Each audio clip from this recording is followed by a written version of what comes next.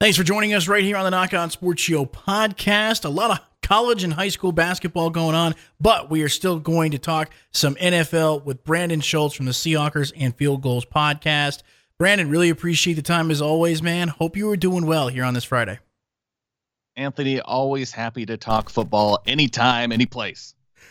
Brandan, first off, let's just start with some Seahawks news. Obviously, the offensive coordinator position still unfilled at this time. We've seen head coaching positions filled. The Houston Texans are the only team left without a head coach at this moment. But looking at the Seahawks right now, some names did come off the board that you were kind of intrigued in thinking about possibly as the Seahawks offensive coordinator. What do you think about the search that's going on right now for the Seahawks?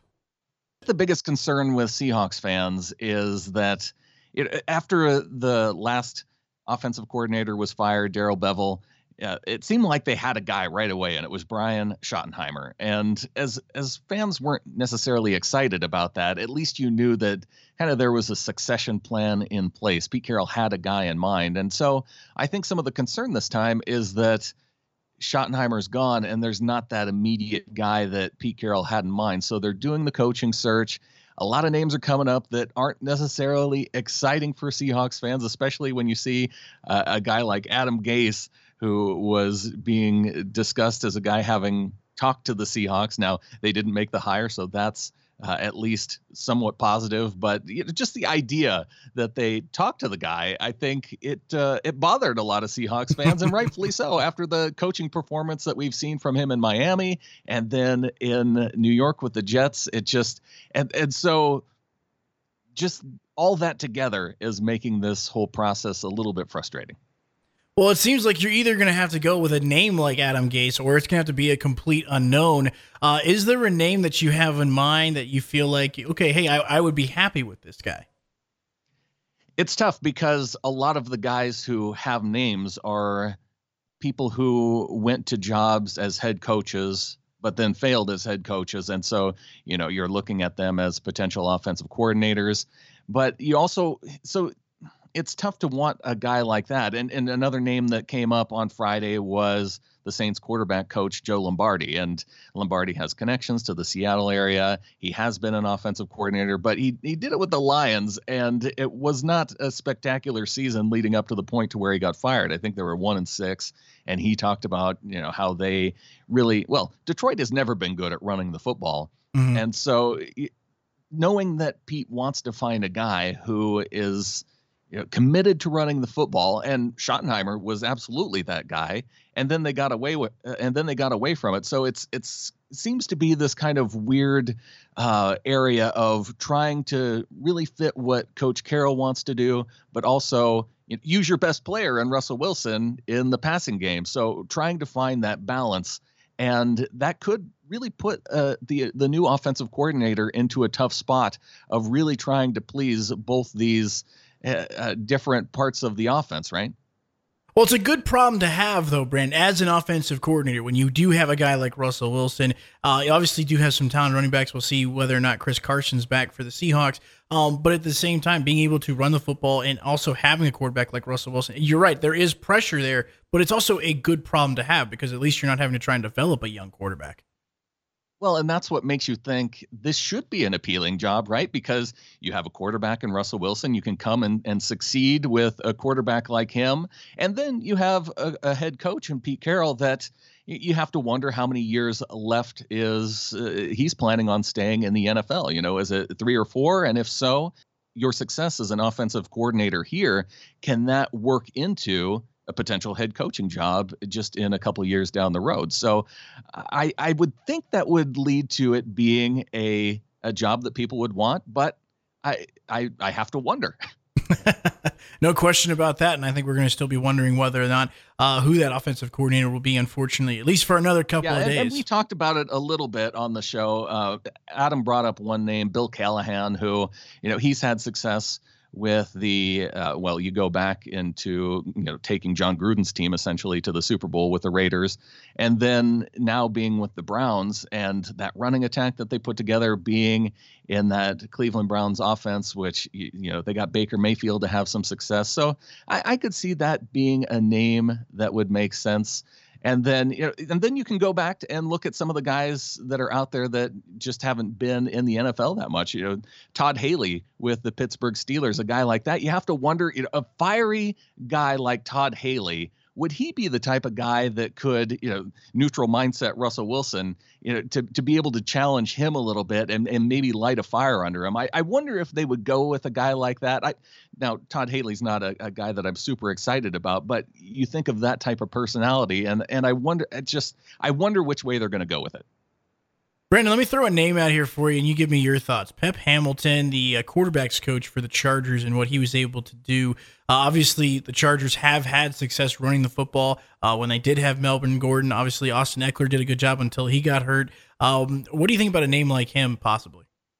I understand that name being out there, and a lot of those Chargers names, you had Anthony Lynn and Shane Steichen, and so kind of that whole set of coaches down there in San Diego. They didn't have a ton of success offensively, though, so it's a name that I would be intrigued by, but not necessarily excited by, and that's why I think it's really hard to come up with a name that you would be excited by, unless you're going with some of these guys that Randy Kafka with the Chiefs, and it sounds like he's not going to go anywhere, so maybe he's waiting to see if their offensive coordinator ends up with that Texans job, and then maybe he moves up to become offensive coordinator there. So yeah, it's tough, and I can understand Seahawks fans' frustration, and I think that no matter who it ends up being, I think there's going to end up being some level of criticism, whether it's not having enough proven success in the NFL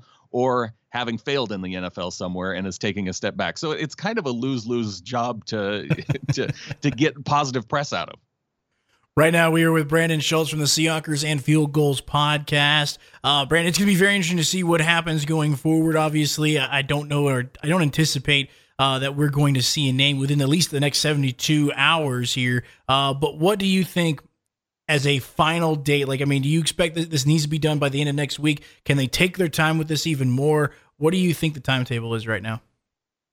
I think you could take your time. If they have somebody that they want to interview that's going to be in the Super Bowl and they want to wait until after that, if they're looking for one of those guys who's a quarterback's coach for one of those teams, and that's where they decide to end up, at least try to interviewing that position. I don't think there's any team meetings or anything that they absolutely have to be a part of, whether or not they want to be a part of the process of going through the combine. And I think they could still do that to some extent. So I don't think that there's any huge rush, other than if you want to make sure and get a guy, like Joe Lombardi, who's being interviewed with the Chargers and the Seahawks. If that's your guy and you want to make sure you get him and not another team, then that's where you want to make the hire quickly. Brandan, taking a look at the NFL playoffs, we are down to the final four. Are you surprised at all by the four teams that are here?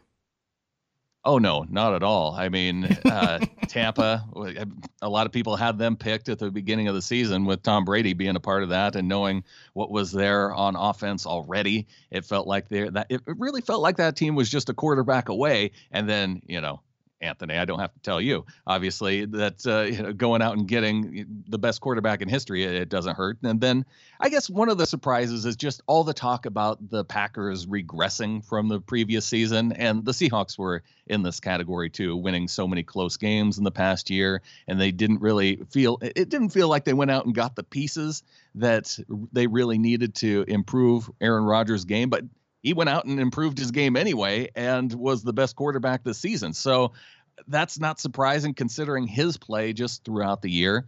And then you look at the Chiefs and the Bills, and I guess you could say that that Josh Allen was a surprise in the sense that he became one of the NFL's elite quarterbacks. I think in his third year, you expected him to at least improve upon his previous year's performance, and the Bills were in the conversation anyway from prior years, and the defense that they brought into this year. So I think that it's not surprising that they ended up at the top of the AFC East, knowing that the Patriots would fall. It was just a matter of who would end up winning that division. And so now to see the Bills and the Chiefs, obviously last year's Super Bowl champions, so it's obvious why they're there. So I do think we ended up probably with the four best teams in the NFL in the final 2 games here. Which matchup intrigues you the most, Brandon?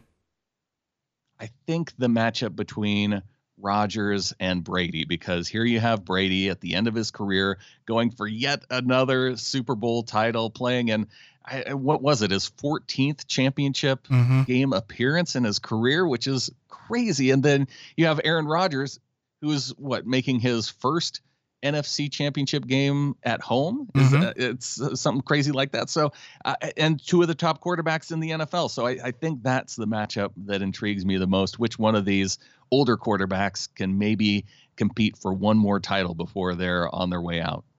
I have to imagine NFL executives, and I've been saying this all week, are thrilled at the potential matchups here, because obviously you're getting a 12 in the Super Bowl. You're getting either Brady or you're getting Aaron Rodgers, one way or the other. But at the same time, too, you're getting a young quarterback to match up with one of these older quarterbacks. The Chiefs are fun. The Bills are a fun team as well. Josh Allen makes it look really interesting.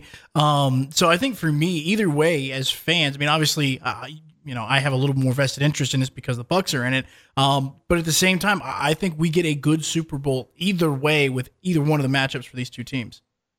Yeah, I'm trying to think of what would be the least optimal Super Bowl, because I mean you can put the Chiefs and the Packers, and then you have the first Super Bowl, 2 teams rematching. Putting Tom Brady against anybody in there, that's an intriguing storyline. I suppose, yeah, I don't know if I can come up with one that would disappoint me if it was those 2 teams, because Patrick Mahomes against either of the guys. We're in for a good game regardless, I think, Anthony. Brandon, taking a look at that first game, one of the biggest things that I look at, and obviously Tampa Bay had success with us taking down the Saints, they have to have success again taking down Aaron Rodgers, and that's getting after him, and that is putting pressure on him. I don't know if we can get another pick 6. I will be stunned if we can get another pick 6 in Lambeau off of Aaron Rodgers. But at the same time, I think the biggest key for the Bucs this week to get a win is for the Buccaneers to get after Aaron Rodgers. And I think the biggest key for the Packers to win this game as well is they have to be able to protect him, and they have to hit on the big plays against that defense.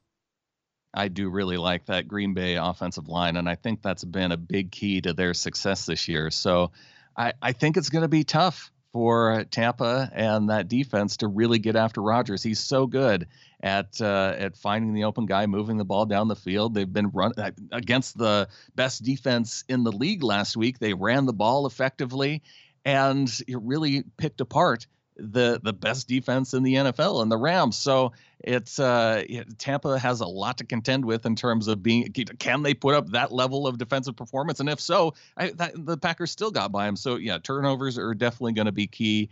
And if I'm counting on which quarterback's going to protect the ball more, I think I have to lean toward Rodgers.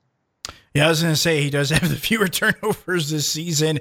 It's going to be quite the interesting matchup, no question about that, and I think it'll be interesting. I think another key about this is which team can be able to run the football as well, because we know both quarterbacks love play action.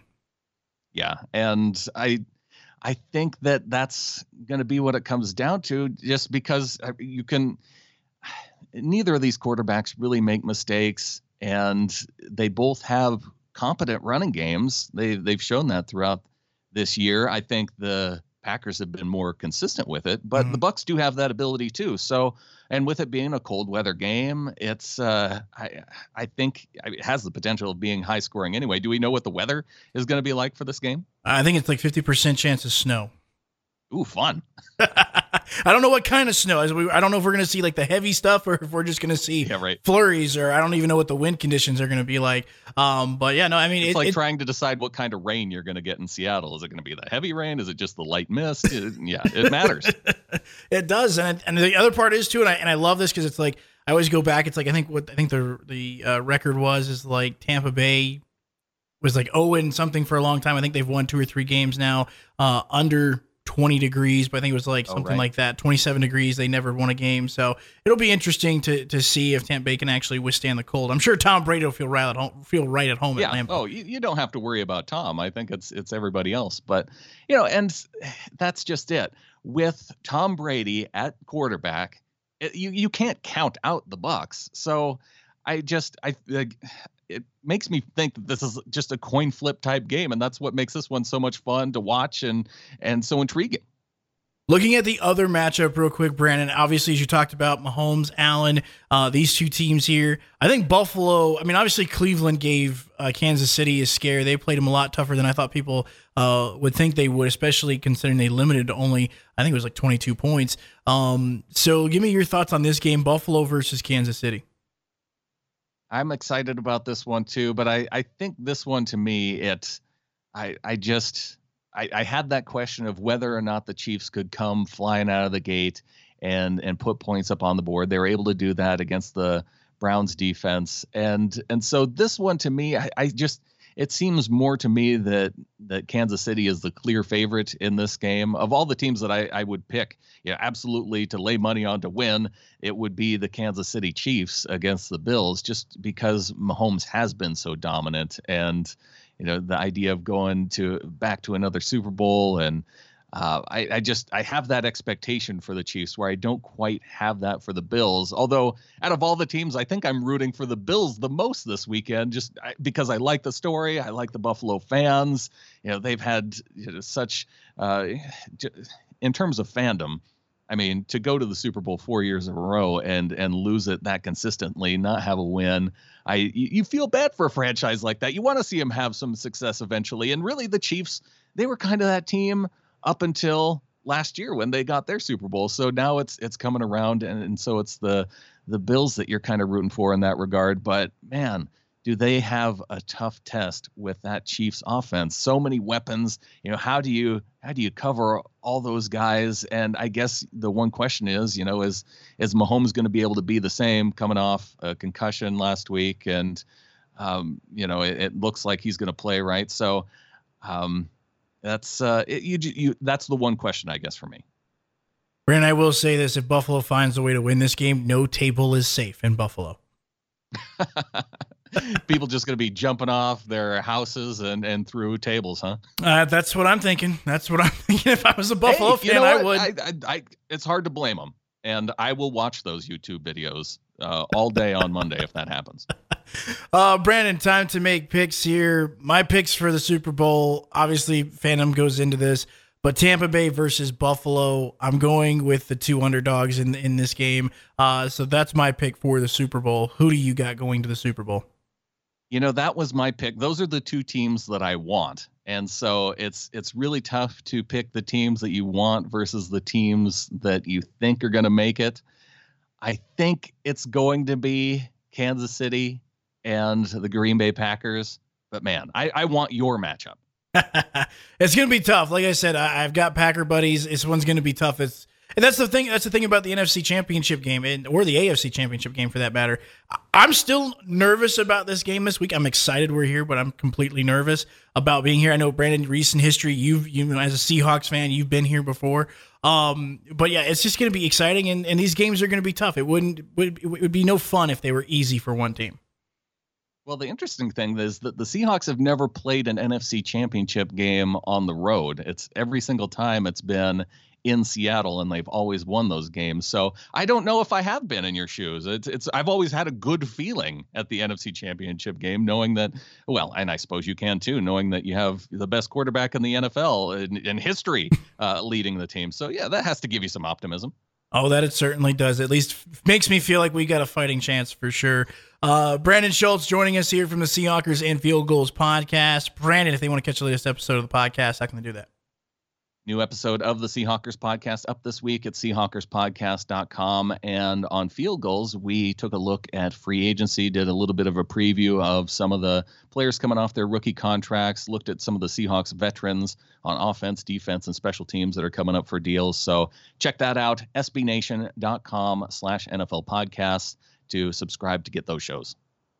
Brandon, really appreciate the time. Really appreciate the insight. Always a blast to chat some NFL with you. Looking forward to chatting with you again soon, my friend, as we get ready for the Super Bowl. Best of luck to your Bucks this weekend, Anthony.